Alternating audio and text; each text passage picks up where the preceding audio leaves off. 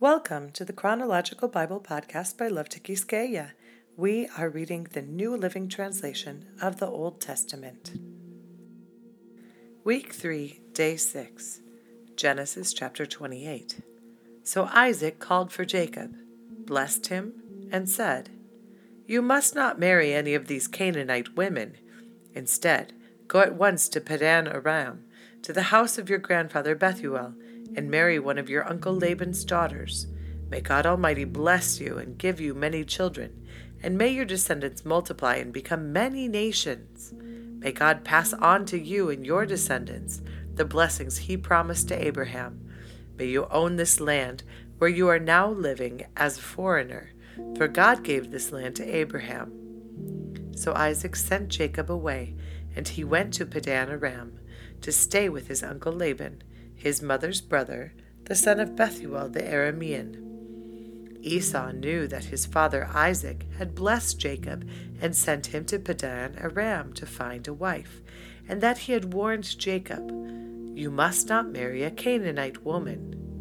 He also knew that Jacob had obeyed his parents and gone to Padan Aram. It was now very clear to Esau that his father did not like the local Canaanite women. So Esau visited his uncle Ishmael's family and married one of Ishmael's daughters, in addition to the wives he already had. His new wife's name was Mahalath. She was the sister of Nebaioth and the daughter of Ishmael, Abraham's son. Meanwhile, Jacob left Beersheba and traveled toward Haran. At sundown he arrived at a good place to set up camp and stopped there for the night. Jacob found a stone to rest his head against and lay down to sleep. As he slept, he dreamt of a stairway that reached from the earth up to heaven, and he saw the angels of God going up and down the stairway. At the top of the stairway stood the Lord, and he said, "I am the Lord, the God of your grandfather Abraham, and the God of your father Isaac. The ground you are lying on belongs to you. I am giving it to you and your descendants. Your descendants will be as numerous as the dust of the earth. They will spread out in all directions, to the west and the east, to the north and the south, and all the families of the earth will be blessed through you and your descendants. What's more, I am with you, and I will protect you wherever you go. One day I will bring you back to this land. I will not leave you until I have finished giving you everything I have promised you." Then Jacob awoke from his sleep and said, "Surely the Lord is in this place, and I wasn't even aware of it." But he was also afraid and said, "What an awesome place this is! It is none other than the house of God, the very gateway to heaven." The next morning Jacob got up very early. He took the stone he had rested his head against, and he set it upright as a memorial pillar. Then he poured olive oil over it. He named the place Bethel, which means house of God, although it was previously called Luz. Then Jacob made this vow, "If God will indeed be with me and protect me on this journey, and if he will provide me with food and clothing, and if I return safely to my father's home, then the Lord will certainly be my God, and this memorial pillar I have set up will become a place for worshiping God, and I will present to God a tenth of everything he gives me." Genesis chapter 29. Then Jacob hurried on, finally arriving in the land of the east. He saw a well in the distance. 3 flocks of sheep and goats lay in an open field beside it, waiting to be watered, but a heavy stone covered the mouth of the well. It was the custom there to wait for all the flocks to arrive before removing the stone and watering the animals. Afterward, the stone would be placed back over the mouth of the well. Jacob went over to the shepherds and asked, "Where are you from, my friends?" "We are from Haran," they answered. "Do you know a man there named Laban, the grandson of Nahor?" he asked. "Yes, we do," they replied. "Is he doing well?" Jacob asked. "Yes, he's well," they answered. "Look, here comes his daughter Rachel with the flock now." Jacob said, "Look, it's still broad daylight, too early to round up the animals.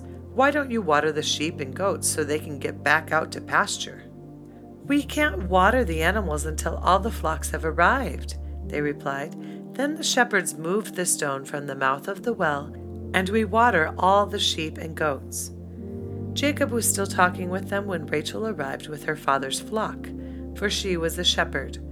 And because Rachel was his cousin, the daughter of Laban, his mother's brother, and because the sheep and goats belonged to his uncle Laban, Jacob went over to the well and moved the stone from its mouth and watered his uncle's flock. Then Jacob kissed Rachel, and he wept aloud. He explained to Rachel that he was her cousin on her father's side, the son of her aunt Rebekah. So Rachel quickly ran and told her father Laban. As soon as Laban heard that his nephew Jacob had arrived, he ran out to meet him. He embraced and kissed him and brought him home. When Jacob had told him his story, Laban exclaimed, "You really are my own flesh and blood." After Jacob had stayed with Laban for about a month, Laban said to him, "You shouldn't work for me without pay just because we are relatives. Tell me how much your wages should be." Now Laban had 2 daughters. The older daughter was named Leah, and the younger one was Rachel. There was no sparkle in Leah's eyes, but Rachel had a beautiful figure and a lovely face.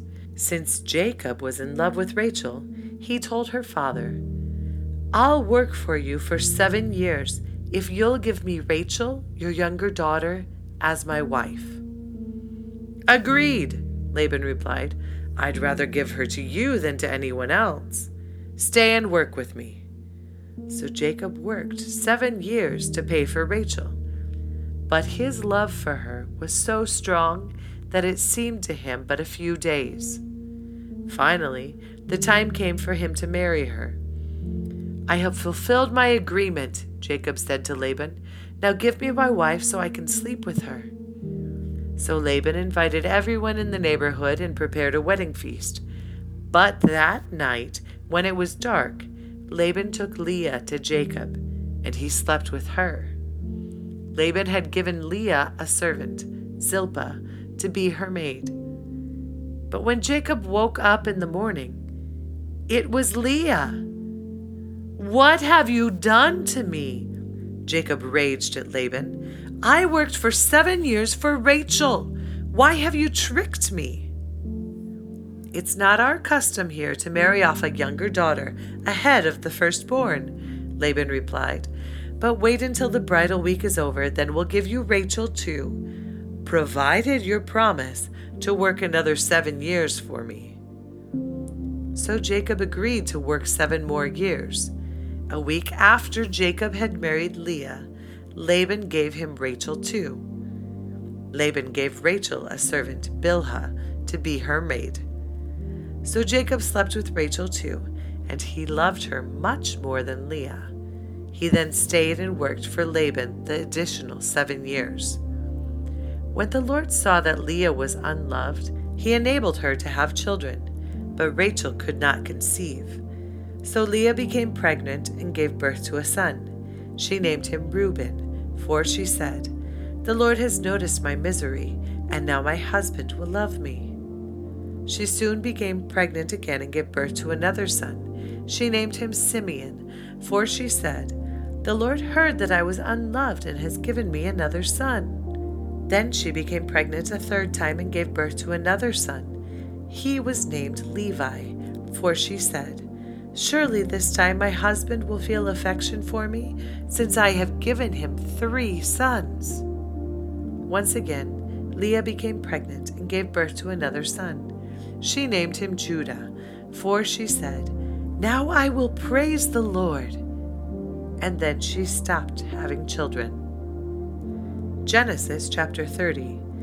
When Rachel saw that she wasn't having any children for Jacob, she became jealous of her sister. She pleaded with Jacob, "Give me children, or I'll die."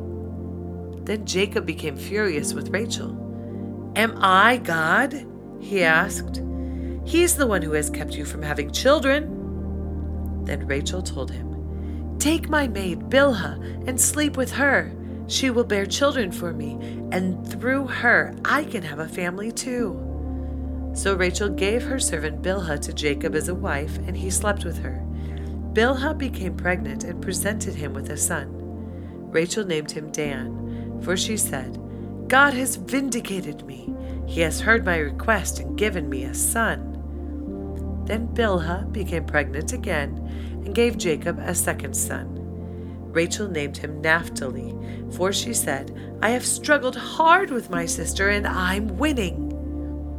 Meanwhile, Leah realized that she wasn't getting pregnant anymore, so she took her servant Zilpah and gave her to Jacob as a wife. Soon Zilpah presented him with a son. Leah named him Gad, for she said, "How fortunate I am!" Then Zilpah gave Jacob a second son, and Leah named him Asher, for she said, "What joy is mine! Now the other women will celebrate with me." One day, during the wheat harvest, Reuben found some mandrakes growing in a field and brought them to his mother Leah. Rachel begged Leah, "Please give me some of your son's mandrakes." But Leah angrily replied, "Wasn't it enough that you stole my husband? Now you will steal my son's mandrakes too?" Rachel answered, "I will let Jacob sleep with you tonight if you give me some of the mandrakes." So that evening, as Jacob was coming home from the fields, Leah went out to meet him. "You must come and sleep with me tonight," she said. "I have paid for you with some mandrakes that my son found." So that night he slept with Leah, and God answered Leah's prayers. She became pregnant again and gave birth to a fifth son for Jacob. She named him Issachar, for she said, "God has rewarded me for giving my servant to my husband as a wife." Then Leah became pregnant again and gave birth to a sixth son for Jacob. She named him Zebulun, for she said, "God has given me a good reward. Now my husband will treat me with respect, for I have given him 6 sons." Later she gave birth to a daughter and named her Dinah. Then God remembered Rachel's plight and answered her prayers by enabling her to have children. She became pregnant and gave birth to a son. "God has removed my disgrace," she said, and she named him Joseph, for she said, "May the Lord add yet another son to my family." Soon after Rachel had given birth to Joseph, Jacob said to Laban, "Please release me so I can go home to my own country. Let me take my wives and children, for I have earned them by serving you, and let me be on my way. You certainly know how hard I have worked for you." "Please listen to me," Laban replied. "I have become wealthy, for the Lord has blessed me because of you. Tell me how much I owe you. Whatever it is, I'll pay it." Jacob replied, "You know how hard I've worked for you, and how your flocks and herds have grown under my care. You had little indeed before I came, but your wealth has increased enormously. The Lord has blessed you through everything I've done. But now, what about me? When can I start providing for my own family?" "What wages do you want?" Laban asked again. Jacob replied, "Don't give me anything. Just do this one thing, and I'll continue to tend and watch over your flocks. Let me inspect your flocks today and remove all the sheep and goats that are speckled or spotted, along with all the black sheep. Give these to me as my wages. In the future, when you check on the animals you have given me as my wages, you'll see that I have been honest. If you find in my flock any goats without speckles or spots, or any sheep that are not black, you will know that I have stolen them from you."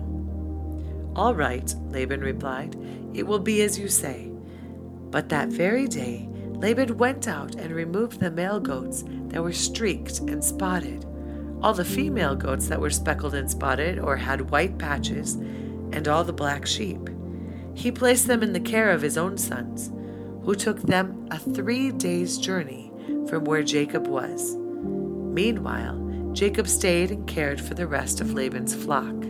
Then Jacob took some fresh branches from poplar, almond, and plane trees and peeled off strips of bark, making white streaks on them. Then he placed these peeled branches in the watering troughs where the flocks came to drink, for that was where they mated. And when they mated in front of the white streaked branches, they gave birth to young that were streaked, speckled, and spotted.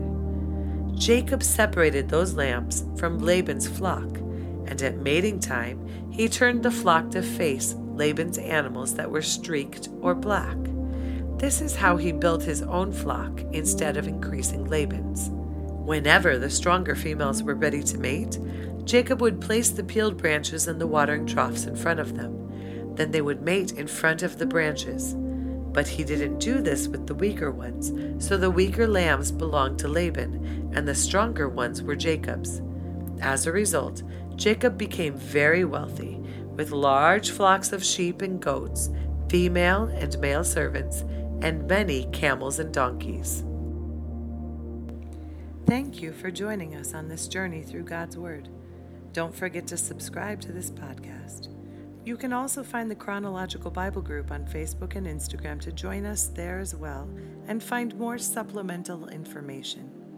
We look forward to being in the Scriptures here together again tomorrow. God bless you.